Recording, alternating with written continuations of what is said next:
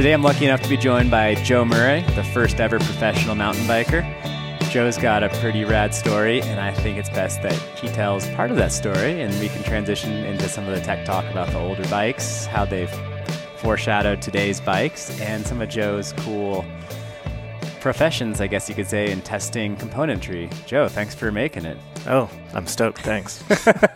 We just got back from an e-bike ride, my first ever e-bike ride, but you've definitely ridden e-bikes before. Yeah, well, we've been testing them since 2005. Oh, 05, nice. Yeah, Shimano has they call it new technology division, and they take ideas and we go and test them. We build prototypes, go out there, and sometimes it gets put on the shelf, and sometimes they look at it and go, oh, we can do something with this. Kind of like Honda doing the RN01 for Greg Minnaar back in 2004. Sure, yeah. And now they finally released an electric motocross bike. Well, released it in spy photos or whatever. But yeah, sometimes you see that stuff at trade shows or expos. Yeah. Just to get people interested. Cool. You may never see it again. But sure enough, e-bikes, now here they are. Go figure. Yeah. Geez, how did that happen? It just happened. Yeah. Before we dive too much into the e-bike talk, which I think we need to get to later, I wanted to ask you about racing in the early and mid 80s, because there's some stuff going on in the racing scene back then that is a little different than today in terms of cross country and downhill at the same events. So what were some of the notable events from your heyday, I guess you could say, in the racing world? Well, mentioning downhill, the whole Mammoth events come up, and they had the Kamikaze, which was one of the first downhill events ever. But as far as all the other events, those were basically just cross-country racing, and a lot of it was on just dirt roads. Okay. And it was a stage race, and they would have a trials event, and if you were racing the cross-country event, you would do the trials event. Gotcha. And whether or not you really cared about trials or what, it was... Was it like a points thing, so you had to get top... Oh, man. Yeah, and how would they, I guess trials, dabs, something like that. But I was thinking of a lot of the old races, and we just raced a lot of just dirt roads because we had rigid forks and friction shifters, or we just started using index shifters, and it was basically like we were road bikers on dirt roads, more or less.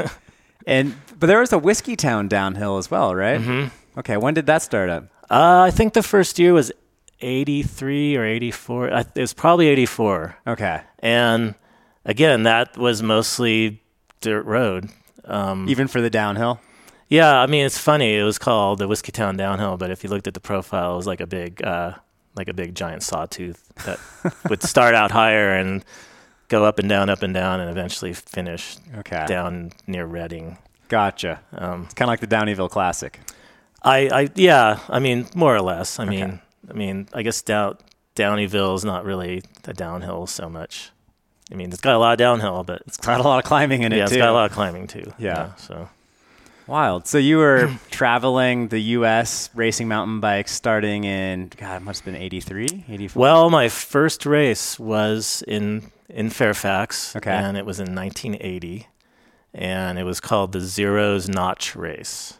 And that had something to do with, it was basically the Pine Mountain Loop, and it finished on Repack. Okay. And Zero's Notch was apparently some tree that this guy who, I don't know, his name was Zero something or other. You'd have to talk to Joe Breeze or Otis Guy, one of them, about the history of that. But that was the first race, and I was wearing Levi's, riding on a Schwinn Cruiser that had gears on it. Okay. A clunker, more or less. A clunker, yeah. But, everybody at the time was putting gears on their clunkers. Okay. Gary Fisher, Joe Breeze, Charlie Kelly. They like to say they were some of the first guys to put derailleurs on those kind of bikes. And there was another group, say, down south, and they got in the Hall of Fame too. Who were they? That's the Cupertino crew? Yeah. Okay. Yeah, exactly. So they were they just didn't get noticed, or they kind of just did it and they thought it was fun and they didn't think it was a big deal. But anyway, yeah. So your first race is 1980, and at what point did you make a break or whatever and go big and start traveling and start making a name for yourself? Well, so I entered the Rockhopper race, which was up in Santa Rosa, and I got like second place or third place. And Gary Fisher walks up and say, "Hey, Joe, we kind of knew each other," and he was like, "I'm thinking of putting a team together, and look like you're doing pretty good." And I'm like, "Sure, sounds great." I think I was like 20 or 19 or something. So sounds great. Somebody wants to give me a bike and help me get the races, because basically back then it was like, pay for your gas, maybe a hotel. Like we camped out a lot. Gotcha. So, those are the early days. Yeah. And there was enough races to go to that it was a full-time deal? Yeah, we'd have a full schedule all summer. Wow. It was really taking off. There was races all over. We went all over California. Went down to Southern California. There was like a Southern California contingent going on. And there were various events, like some out in the Midwest, some out back east. Right. Were these Norba events? Well, Norba came along in, I think, 85. Okay. So it was, before it was just random people putting on mountain bike races, whatever. And then Norba, everybody realized there needed to be some kind of organization, like some national body that would do whatever, licensing. That might be good. Yeah, sure. And not at the same time. Yeah, well, yeah, I never really thought about it that much, but there was some cool people. This one guy, Glenn Odell, he was one of the first directors of Norba, and he was great. Okay. He'd come out to all the races, and he was yelling and screaming, and nice. He was super fired up on it. He was a mountain biker himself, so it was, there was a lot of people doing it just because they loved it, and it was just like this, they knew something really cool was happening. So that was what it was all about back then. It wasn't like there was no money or anything. Sure. So there's a bunch of dudes out riding bikes in circles and partying. Sure. Yeah. Well, I mean, we would camp out and have a big campfire and drink a bunch of beers and get up the next morning and go ride bikes really hard. Nice. I have to ask, there's a rumor going around that Carl Decker has the shortest Norba number ever. I think it's like a 3-digit number. Oh, really? Yeah, sure. So I wanted to ask you, how many digits does your Norba number have? I have my card somewhere. It's got, I think it's in 2 digits maybe at least. Nice. So those original races sound pretty grassroots. Were they all a mix of downhill, XC, and trials? When did that whole trifecta thing come into play? Well, the trials thing was only with that Mammoth event. I think there may be a few others, but for the most part, it was. I mean, single tracks started coming in more and more, but it just seemed like. I mean, really, when you think about it, there really wasn't a lot of single track to ride. I mean, hiking trails, they're not really meant to be ridden. I'd say there was a lot, even less hiking trails back then. But back in the old days, we were just riding, getting out in the woods. We didn't really care. We were just out there, and we were riding whatever was available. If there was a hiking trail that we could ride, great. For the most part, it was just dirt roads. Okay.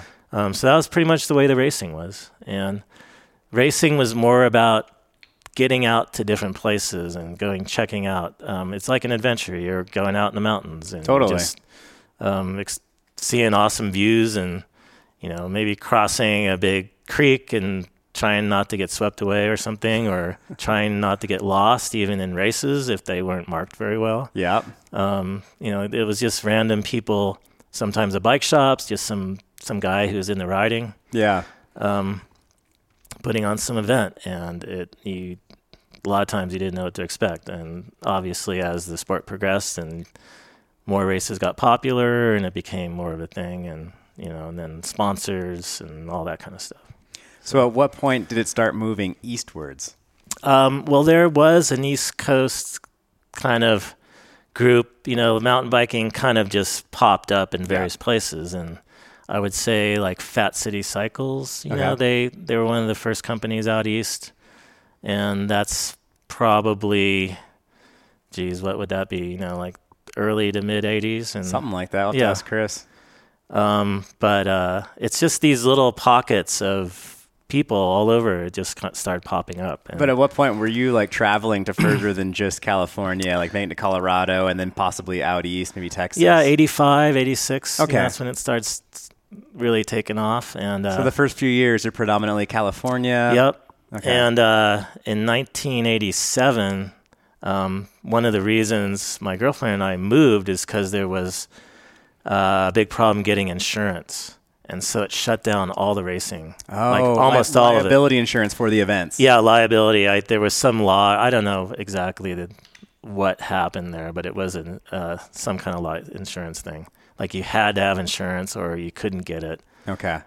So anyway, we were like, all these races are getting canceled. And we grew up in Fairfax. What are we going to do? We want to go somewhere and so I figured Crested Butte. We'd been there before. Okay.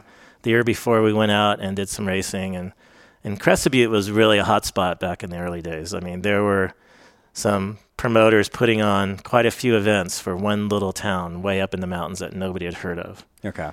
So we went out there one summer and did a bunch of racing, and it was amazing. Cool. And I loved the place. It was just stunning. You know, just if anybody's been to Crested Butte, they would know what I'm talking about. You go up this valley, and there's this massive mountains all around, and we were just doing all these amazing rides and a lot of single track. I mean, there were some dirt roads too, but amazing trails. And the trails were good on the bikes at the time and everything? Yeah. Okay. Yeah, and I think a lot of how single track got into mountain biking, people just got more capable and they were looking for it and discovering it. And that's kind of how the whole single track thing, it became all about single track eventually, right? Mountain bikers seem to love to push themselves. So if they're able to have fun on the dirt roads, the next level of gnarly is getting on something steeper, more narrow. Sure. And then it just keeps going from there. Yeah, and I think the capability of the bike and just the whole mindset, I mean, that translates all the way to now where, I mean, we're doing stuff that we never would have thought of back then. So, yeah. Oh, man. I think we can talk about that as we get further into this. So 85, 86, you're starting to make it more to the East Coast. For how long are you still racing predominantly, as a pro mountain biker? I'd say I officially retired in 91, but really that was like, if you talk to a lot of racers, they say, oh, I officially retired, but they'll just keep racing, and really what it comes down to is like, I just want to go do the events that are fun. Yeah. Not what my sponsor says that I need to do. Because back then we had a Norba, so Norba started a series, and we ended up calling it like the Tour of the Unknown Ski Areas, because a lot of the racers were at ski resorts, and and we go to those pretty much regular every year, and they would have like finals at various ski. It seemed like a really easy venue to have an event because sure, you have all the infrastructure there, and usually the resort owners were pretty stoked to have an event in the middle of summer when the place is all closed down normally. So were they using the chairlifts to get up for the downhill race? No, I think. Okay. Yeah, so downhill kind of came out a little later, like I had mentioned Mammoth and the Kamikaze, and I knew downhill was taking off, and it kind of wasn't my thing. I wish I had probably gotten into it because it would have helped me later in life. Or you could have been broken in half. Oh, yeah, exactly. I mean, that's really real, too. Yeah, I have a friend in Flagstaff, Rob Naughton, Fig, and he raced the Kamikaze back in the old days. Cool. And he's got some interesting stories, but it's interesting to hear how that was like one of the first offshoots of mountain biking. So everything was cross-country in the beginning, and then downhill started, and that became a whole separate thing, and it kind of went in its own direction, and I was still racing, doing the cross-country thing. So from the early 80s to the late 80s, courses are still predominantly dirt roads, or the race courses become more single tracky? There's more single track for sure. Okay. Yeah, it's just what became what everybody wanted, and and the events that had featured single track, I guess, were obviously what people wanted to do more. Gotcha. For sure. Man, I remember like 2000, the early 2000s, Norba series was the premier series for rad single track downhill racing. Man, so much has changed over the years. Yeah. I mean, it was changing back then really quick, and just 30 years later, it's like it's hard to imagine what I was doing, with the bikes and everything. So when you originally moved out of Fairfax and Marin County, that wasn't to get better access to riding. It was simply to get closer to more happening races?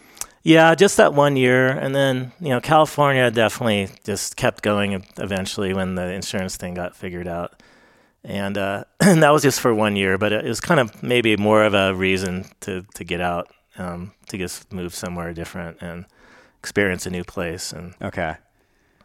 And then when I was in Crested Butte, I traveled a bunch from there. And, cool. And that's about the time I started doing more bike design and more that kind of stuff. And so how long did you race for Fisher? Until 86. Okay. And then was Kona the next brand? No, it was Marin Bikes. Okay. Yeah, Marin Bikes lasted almost 3 years. So 86, I went to Marin Bikes, and then Kona was 86, 87, 88. So yeah, it was around 88. And and then the Kona thing. And really Marin is where, I started doing some product testing with Gary Fisher. I remember we had people from Shimano come in, and even back then Suntour was a pretty big brand. They built, Suntour was the company that made the first real mountain bike group. Yeah. And they actually dominated the market at the time. And then Shimano came in, and they were very steady, and they were, just checking everything out like they do now, and they waited, and they kept, improving everything. And I remember a lot of Shimano people would come by the office, at Fisher Bikes. Where was the office at the time? It was in San Rafael, and the thing I remember, it was down the street from Industrial Light and Magic, which is the Lucasfilm, where they did all the special effects for all the Star Wars and everything. I have no idea where that is in San Rafael, even though I lived there for 2 years. Yeah, it's not there anymore, Okay. but it was before Skywalker Ranch, Yeah. out in Lucas Valley. But that was the one thing. We were just down the street from there. I thought was pretty cool because I've always been into science fiction, and I wish I was actually able to go in that building. That'd be cool. Yeah. So anyway, we had our office down there. It was like a warehouse and everything. And we had various industry people come by. And you had your office there. So were you working during the week in the office or something? Well, I was basically just a mechanic. Okay. And Gary, as things progressed, he wanted to do more components. I remember the first thing I had done for him is, he's like, I want to do this tire. It's like, I got this idea for a bigger tire. I mean, back then it was like everything was file tread or whatever. Yeah. And kind of like the Bruce Gordon Rocky Roads. Yeah. Similar to that, but, tires were kind of limited. And so Gary wanted to do a bigger casing. So he called it the Fat Tracks, I think the name was. And he actually had to get the tire company, which was National Tire in Japan, to make a bigger, the tooling had to accommodate a bigger tire, which they had never done before. It was like the biggest tire. So anyway, Gary was sketching out this drawing, and he wasn't the best, say, artist as far as drawing, really clear, drawings or whatever. And I had done some drafting in high school, and so I said, I could do that. So that's kind of how I started helping Gary out with the design stuff. Gotcha. And trying to think some of the other things, but I have to give Gary credit to, saying, somebody from Shimano would come, and I remember they had a Dura Ace hub that they modified to fit a mountain bike. So road bike spacing was 126, and this was 130. Okay. And so they basically just put a longer axle in a Dura Ace road hub. And Gary's like, I got this hub. It's I don't have time to do this. I'm too busy with, doing the business. So he's like, here, you build a wheel and ride this thing, So I was just there, and I was racing, and it was really cool. I mean, Gary gave me that opportunity to get it. I don't think I have no idea if I would have, gotten into it otherwise. Right. But here I am testing some prototype parts and doing some drawings and stuff. I'm like, this is pretty cool, How old were you at the time? I might have been 23 21, 22, Oh, wow. something like that. Okay. And how many people are at Fisher besides you and Gary? I think he had about maybe 15 employees. Was it a pretty tight crew? Would you guys all go ride after work together? Yeah, we do a lot of riding. I mean, we'd go to events, and one guy that worked there was Roger Malinowski. He started the Bob trailers. No way. Yeah. Down in San Luis Obispo? Yep. And his dad, I think, was I'm thinking it had something to do with Malcolm Scott Racing or something. I'm not sure. That I have to Malcolm check. Smith Racing? Yeah, he had something to do with motos or Okay. something. But anyway, there was just some, various. It's just kind of funny. It's like you said, tight knit, but that's all part of how small the industry is. It's like Sure. There's all these people that just come from various places, but they all know each other, and they all like either work for each other or know each other in one way or another, and that's the way the industry's kind of been all along. Actually, it hasn't really changed that much in that respect. Wild. So, at what point do you go from working as a mechanic at Gary Fisher Bikes to racing full time? Well, basically, so how I got started working for Gary is I knew the head mechanic, this guy, Dennis. They called him the Wiz, and he was actually a roadie for, my brain's not working, Lionel Richie. And somehow he got working for Gary, and I knew him one way or another, and he's like, we got all these wheels to build, and I learned to build wheels at the bike shop I used to work at before. It was a place called Village Peddler. It was in Larkspur. Okay. At the time, this little hole in the wall bike shop. I think it's still there. Yeah, they had moved. They had moved around a little bit. I think it's still there today, though. I think it's right on College Avenue or whatever, the continuation of Camino Alto. Yep. Yeah. Wild. They originally were in another, but same route, basic, same area basically. Yeah. So I'd learned to build wheels at that bike shop, and Dennis was like, we need a wheel builder. We got basically he gave me these, 3 feet high stacks of rims and like a box of hubs and a box of spokes, and I would just go home and watch TV and build wheels. And I'd bring this big, For huge, the race team or for production? all production bikes. Okay. Because back then it was Ritchie Mountain Bikes. The shop was called Mountain Bikes. Yeah. I mean, that's where the name Mountain Bikes came from. And they, it became a generic term. They couldn't really keep the name, but it was a cool name, obviously. Yeah. So there was... But it was complete bikes, so you're building OEM wheels, essentially. Mm-hmm. Okay. Yeah, Wild. So the cool thing was... And this was after you were racing for him? No, I was just kind of... That was like when I started getting into racing, really. Tom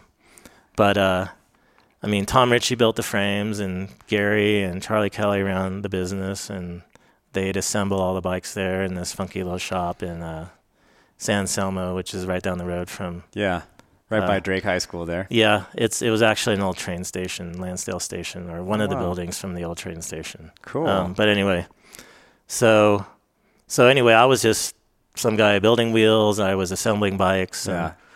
And then I did that Rockhopper race I had mentioned before, and Gary's like got the team going, and so that's kind of how that all got started. Yeah, I was just there, I feel like I was in the right place at the right time. Totally. Yeah.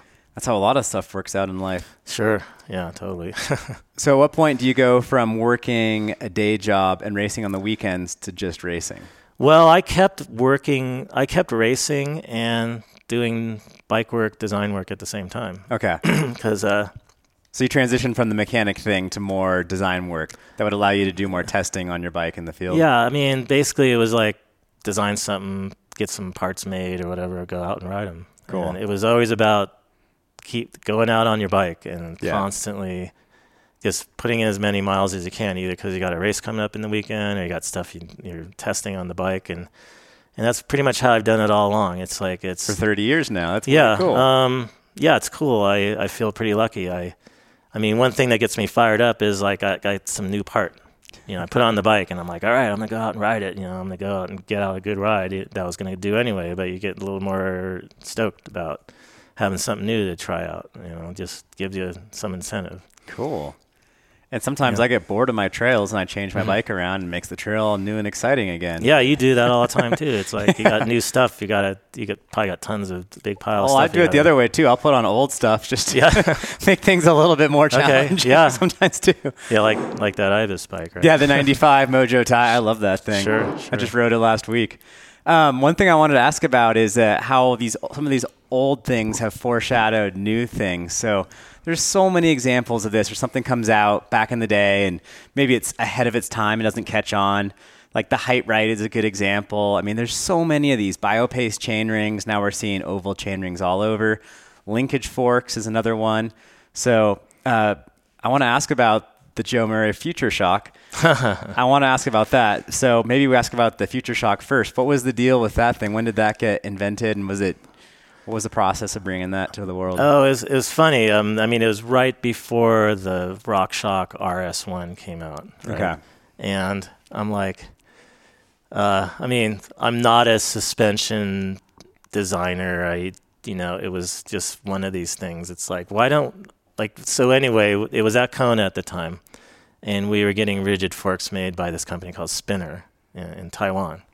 And there's this guy, Charlie, there, and I think one day we were sitting around. It was probably in Taiwan. We were working on bikes, with the Kona guys, and I guess had this idea, and I had made a sketch, and I said, "Hey, Charlie, I've got this idea for a shock fork," and he's like, "Oh, shock fork, cool," It's like, so anyway, everybody got fired up on it, and it was a pretty limited kind of thing where the links are only like 2.5 inches long or something. Okay.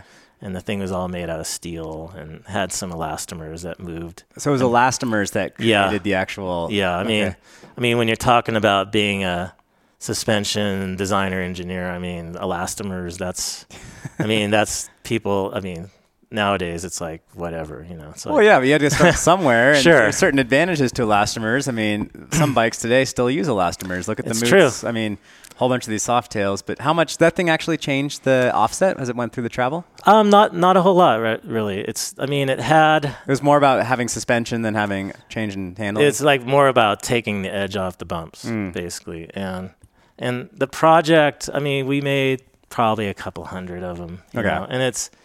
And like I said, it was like right at the time when the RS1 was coming out. So it's like, RS1 looked more motorcycle. Well, and Paul Turner, he knew really what he was doing. It was hydraulic and it was telescoping, all this, like the technical aspect. The fork we did, the Future Shock, was like nothing compared to that. So we're like, well, it's like, are we going to make this thing, or are we going to spec these bikes with a RockShox? Gotcha. And that was about the time the Manitou fork came out. Doug Bradbury, and that did have elastomers, but really what it came down to was a telescoping fork.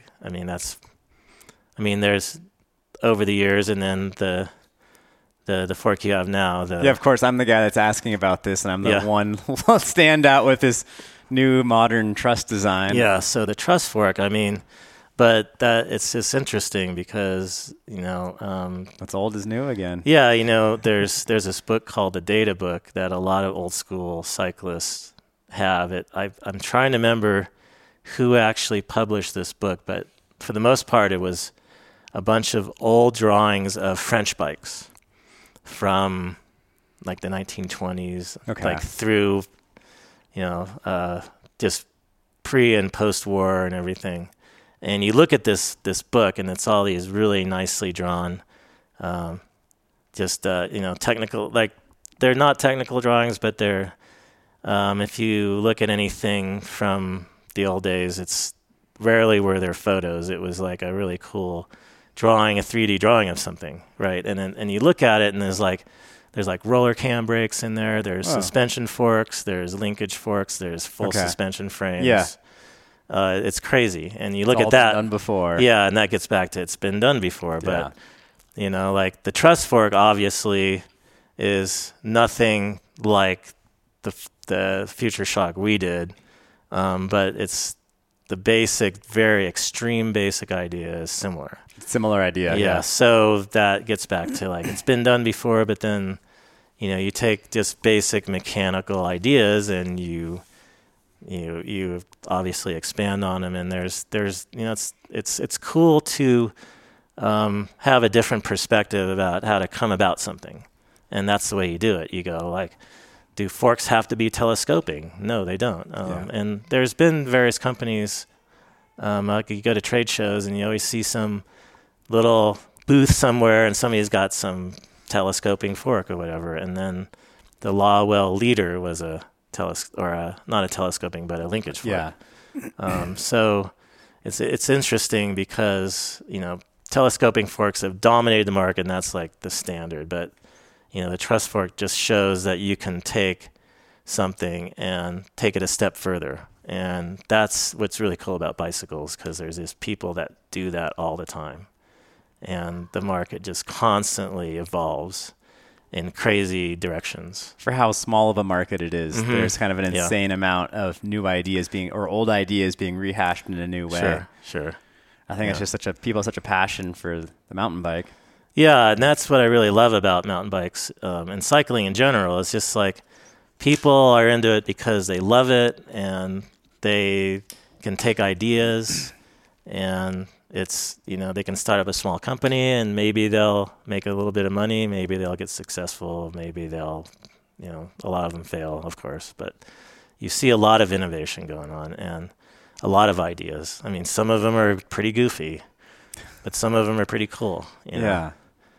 So it's great. That's the part I really love about it. It keeps things interesting, and the people too. Because the reason nobody's in this industry for the money, really. Like almost everybody's not. Yeah. There's not much money to be made in bikes. But there's a lot of fun to be had. So. Yes, exactly. Riding bikes is the best part. And then like-minded people tend to be in this industry, hence why we're all here. Yeah.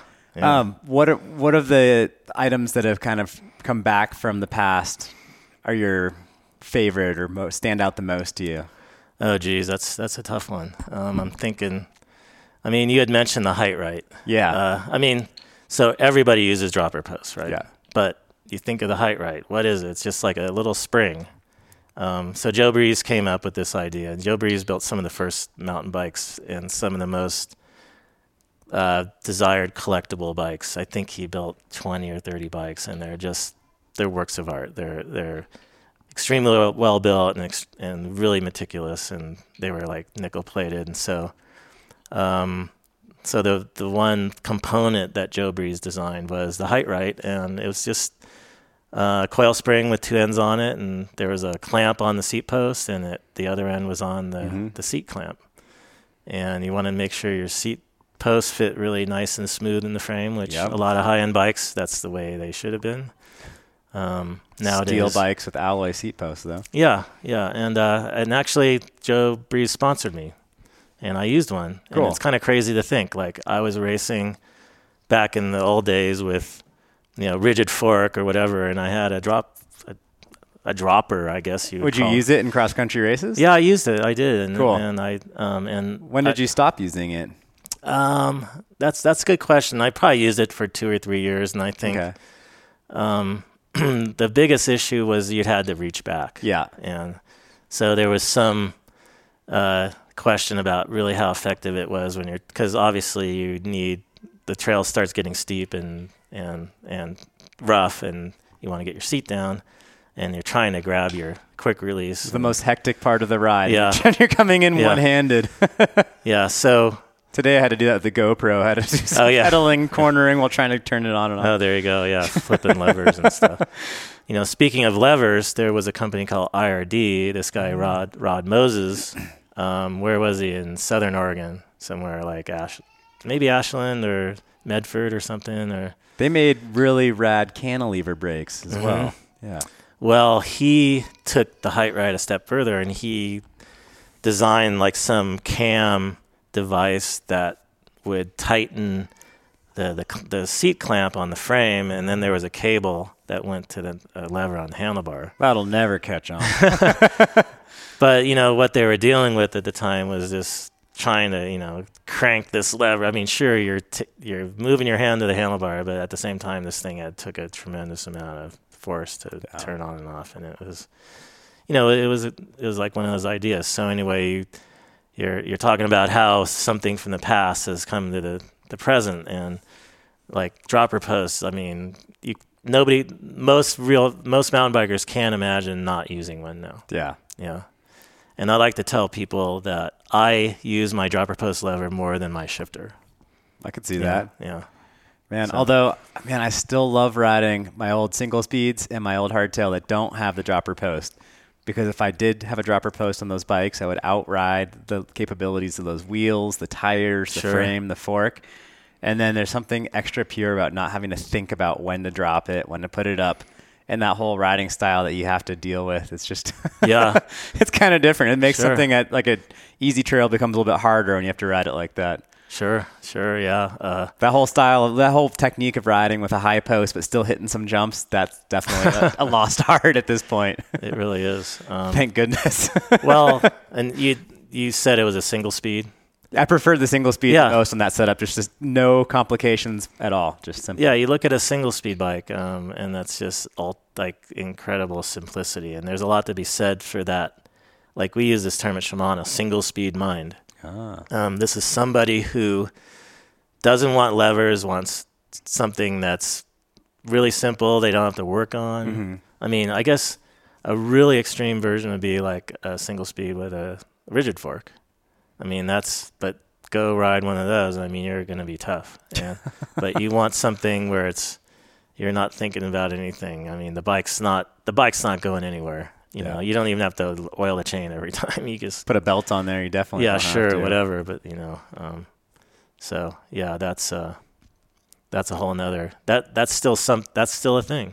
Oh yeah. So keep it simple. Don't waste mental real estate on worrying about your bike. Yeah.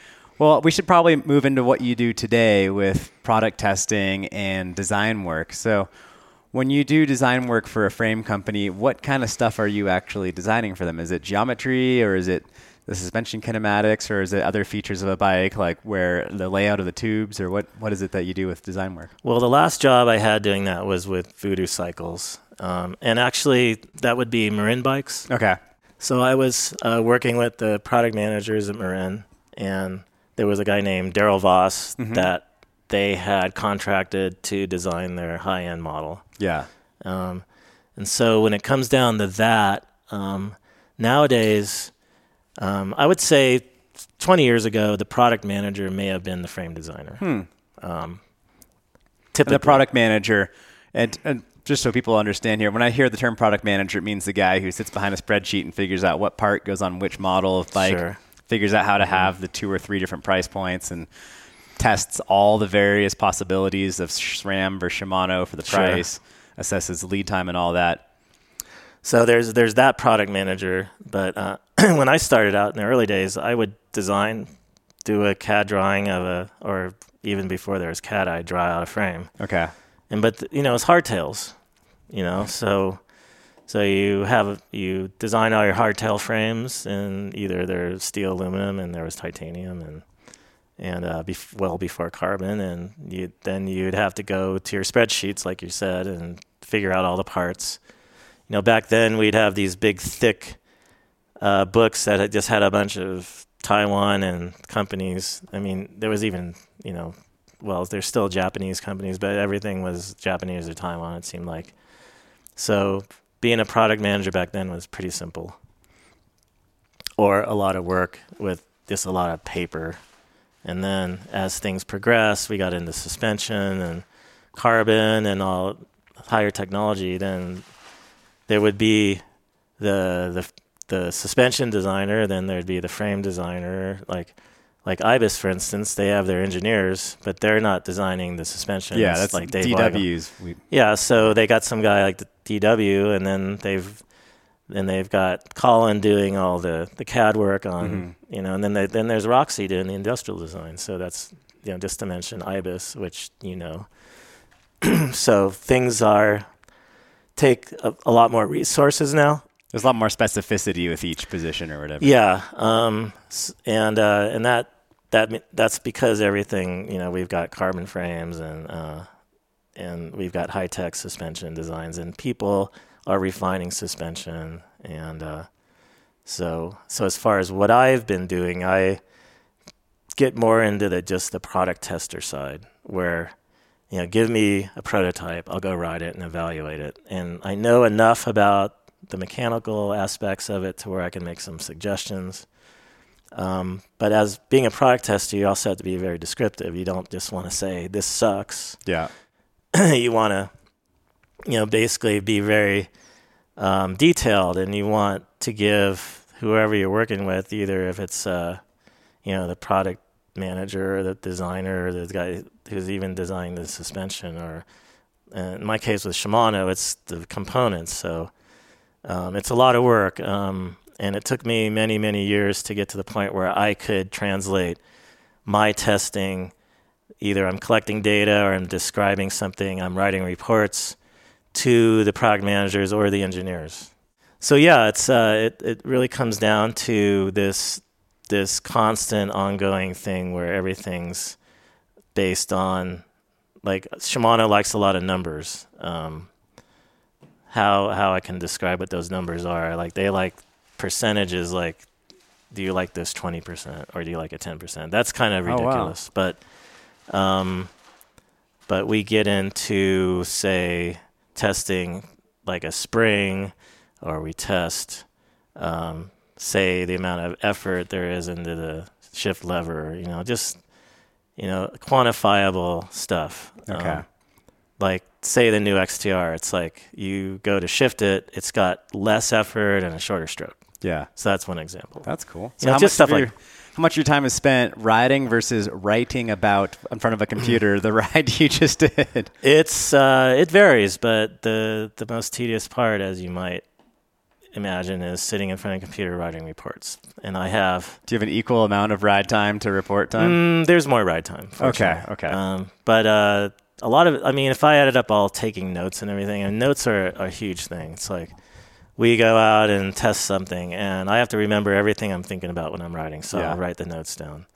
And like, you get back to your van at the trailhead, or you get back home, and first thing you do is start jotting things down. Yep. And sometimes I'll take notes on the trail. Yeah. That helps a lot, because I'm riding and I'm like, oh yeah, you when you're riding, you're kind of in this stream of thoughts. Like, you're thinking about the trail, you're thinking about your life, you're thinking about obviously what you're testing, and every time this kind of idea pops in your head, and he's like, I got to stop because I'm going to forget this one, or cool. So that happens a lot.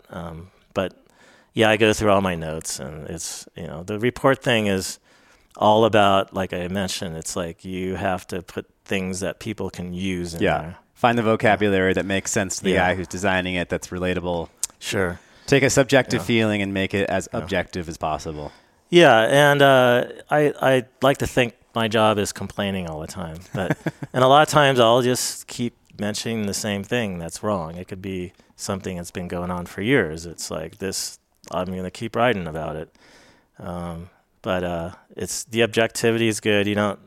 Obviously you don't want to keep mentioning how bad something is, but I rarely mention if something's good unless it's important to the overall product development thing. Because these guys who are working on something, they need to know how important something is if it is good, so that's something that, as a rider, or what other riders want, this is an important thing to them. And if it's good, we need to emphasize that. We need to make sure it doesn't go away. Gotcha. If it's some certain thing about how it works.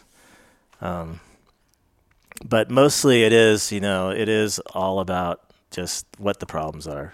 Yeah. And I like to think details add up. So it could be one tiny little thing.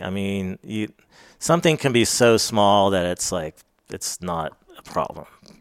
But you want to list out every little thing, because I think all those details really do add up. Gotcha. Like, you can take one thing, it's insignificant, but if those 5 insignificant things, or 10 of them are there, then that's obviously a problem. Well, with how good bikes have gotten in this day and age, the only way to unless you have some off-the-wall, totally crazy idea, which is like the truss fork, for instance, you can go that route. Or in reality, a lot of the best developments have been smaller tweaks to already pretty good designs. And then after a model year or two, you're like, holy cow, this is way better than what I was used to. And it's hard to notice because the A to B might not be so huge, but then A to C, it's this big difference. But one thing I mentioned earlier that I wanted to ask you in this podcast is, what's the weirdest, goofiest part you've ever had to test? Yeah, I've been thinking about that. That's a tough one. Geez. Don't get anyone in trouble here, or do. Yeah. I mean, it's your call. Well, I mean, there is one part that Shimano actually produced, and it was called. It came up the other day. It's called. Is it dual control? Well, dual control is pretty wacky. I like. It is wacky. It also makes a lot of sense, but there were just some things about it that there were some kind of fatal flaws with it.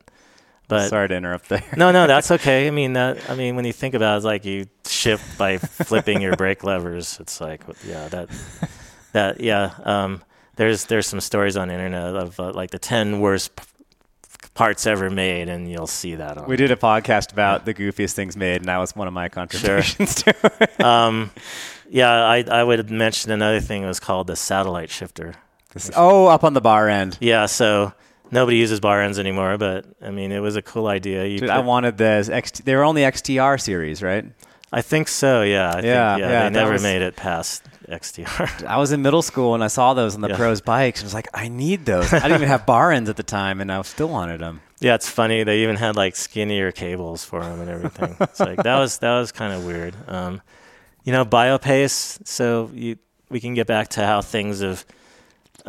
What was done in the past is now the future, and really, when you think about Biopace, it was kind of wacky. They used some strange engineering ideas. Strange isn't the right word. I think they were trying to quantify really what biomechanical advantage you're going to have by having the chainring get bigger, so that it slows it down. And so basically, when the chainring gets smaller, you get more leverage and it speeds up. But when the chainring gets bigger because it's oval, then it slows it down, but your torque goes down too. So there's all kinds of stuff going on. So it's kind of complicated. But then these oval chainrings have come back, and I've tested them. And, it's interesting. You get some riders who swear that they give them more power, and some people say, oh, well, it feels a little weird, and maybe it's not doing anything. Maybe it's not enough. But that's just one example. Did you have to test the original Biopace? I raced on it. You raced on it? Yeah, I raced a lot. But was it like a testing relationship with Shimano, or are you just back then working at an OEM, I guess? Yeah, it's like, so even before I officially started working for Shimano, I was also like a test monitor. Okay. So they have a lot of riders. They just give out parts and they ask for some feedback. And things were a little simpler back then. But I did work with some product managers. Actually, I got some of the first index shifters. Oh, cool. Yeah, they were actually a shifter that they had already made for like commuter bikes. It was called Positron.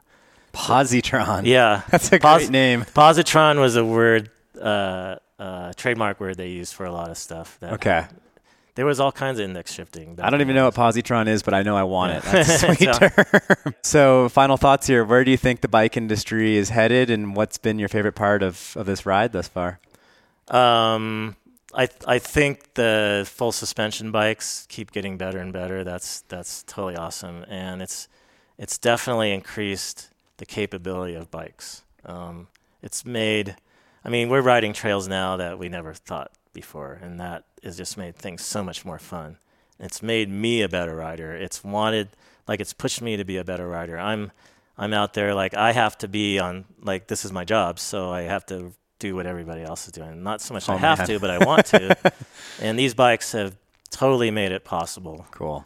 And so you've got carbon and all this really cool, like, suspension technology, and then the drivetrain, everything is like evolved like crazy. And that part is, so where is it going? I think we're probably going to keep pushing for simplicity, because that's where one bike came from. People just want one shifter. Yeah. There's going to be more electronics, but you're talking about cost. It's really a big balance. It's like people, they're already spending $5,000 $8,000. I mean, you can go out anywhere on some single track and you see all these super expensive bikes. And although a $5,000 bike today is so much more capable and so much more dialed than a $5,000 bike from 10 years ago. Oh yeah, and you can buy a $1,500 bike that's full suspension. It's a pretty decent bike. Totally. Yeah. So as far as where the industry is going, I think it's just on the big picture, the whole production thing is getting streamlined. It's like all these features are coming down and down in price. But then as far as like the super expensive stuff, I could see more electronics coming. And now we got electric bikes. I mean, we're going to have electric bikes that are going to be like one really amazing electronic device that's going to do all this crazy stuff. Like you can probably imagine like dropper posts going up and down automatically. I can't wait for that to happen. I'm so sick of sitting down before all this gnarly stuff. Sure, yeah. Yeah, I think for the average rider, though, I think that they'll see all the technology available on lower price. And it really comes down to weight. It's just the materials, right? So really when you're spending, when you buy an $8,000 bike, it's basically the same bike as that $3,000 or $2,000 bike. It's just all the components are so much lighter. There's more carbon, there's more titanium or aluminum parts. And after 2 or 3 years of riding it, it's still more rideable than the lower end one would be. It's more beat up. Sure, yeah. But bikes are, the durability has kind of been good. I mean, obviously the bikes are ridden harder, so they have to hold up better and still be light. Yeah. So, yeah, if I could predict where the market's going, sure, I might make a little more money, or if I wanted to like start a company or something. But yeah, that's the thing, that you've got so many people out there. There's so many companies, and their brains are going around and around thinking, what's the next best thing? And all these companies are developing all this crazy stuff, some of which we talked about a little bit, and Shimano too. I mean, it's just when you think about like just the push to keep innovating, and I think the cycling industry is one of the most innovative, really, of anything. So it's going to be interesting. And then like the electric bikes. So there's a lot going on. Yes, a lot. Yeah. So there's a lot to think about, and you can keep riding. They're building more trails all the time. I mean, that's another thing. I mean, the number of trails everywhere, it's just exploding. There's so many places to go ride now. Access has never been better. Yeah, we're in kind of a golden age for mountain biking. Really are, yeah, and it's great. I feel really lucky to be a part of it. Yeah. Cool. Well, I feel lucky that you joined me on this podcast. Well, thanks. Here. Yeah, this has been great. It's been great talking. You had some really good questions and getting me fired up thinking. Yep. Thanks. Yeah, sure. I got a lot more practice to do with my podcasting too, but this is good. Well, thanks. Well, thanks for coming on. Thanks for loaning me an e-bike today. My first e-bike experience. I might have to come back in a year and ride one again. That'll be cool. Yeah, we'll get on some really crazy steep stuff. That'd be sweet. Yeah, that was fun today though. That was cool. My crank arm stayed on most of the day. Yeah, right on. Cool. Well, I'm going to hit the stop button here. Thanks for joining me. All right. Thank you.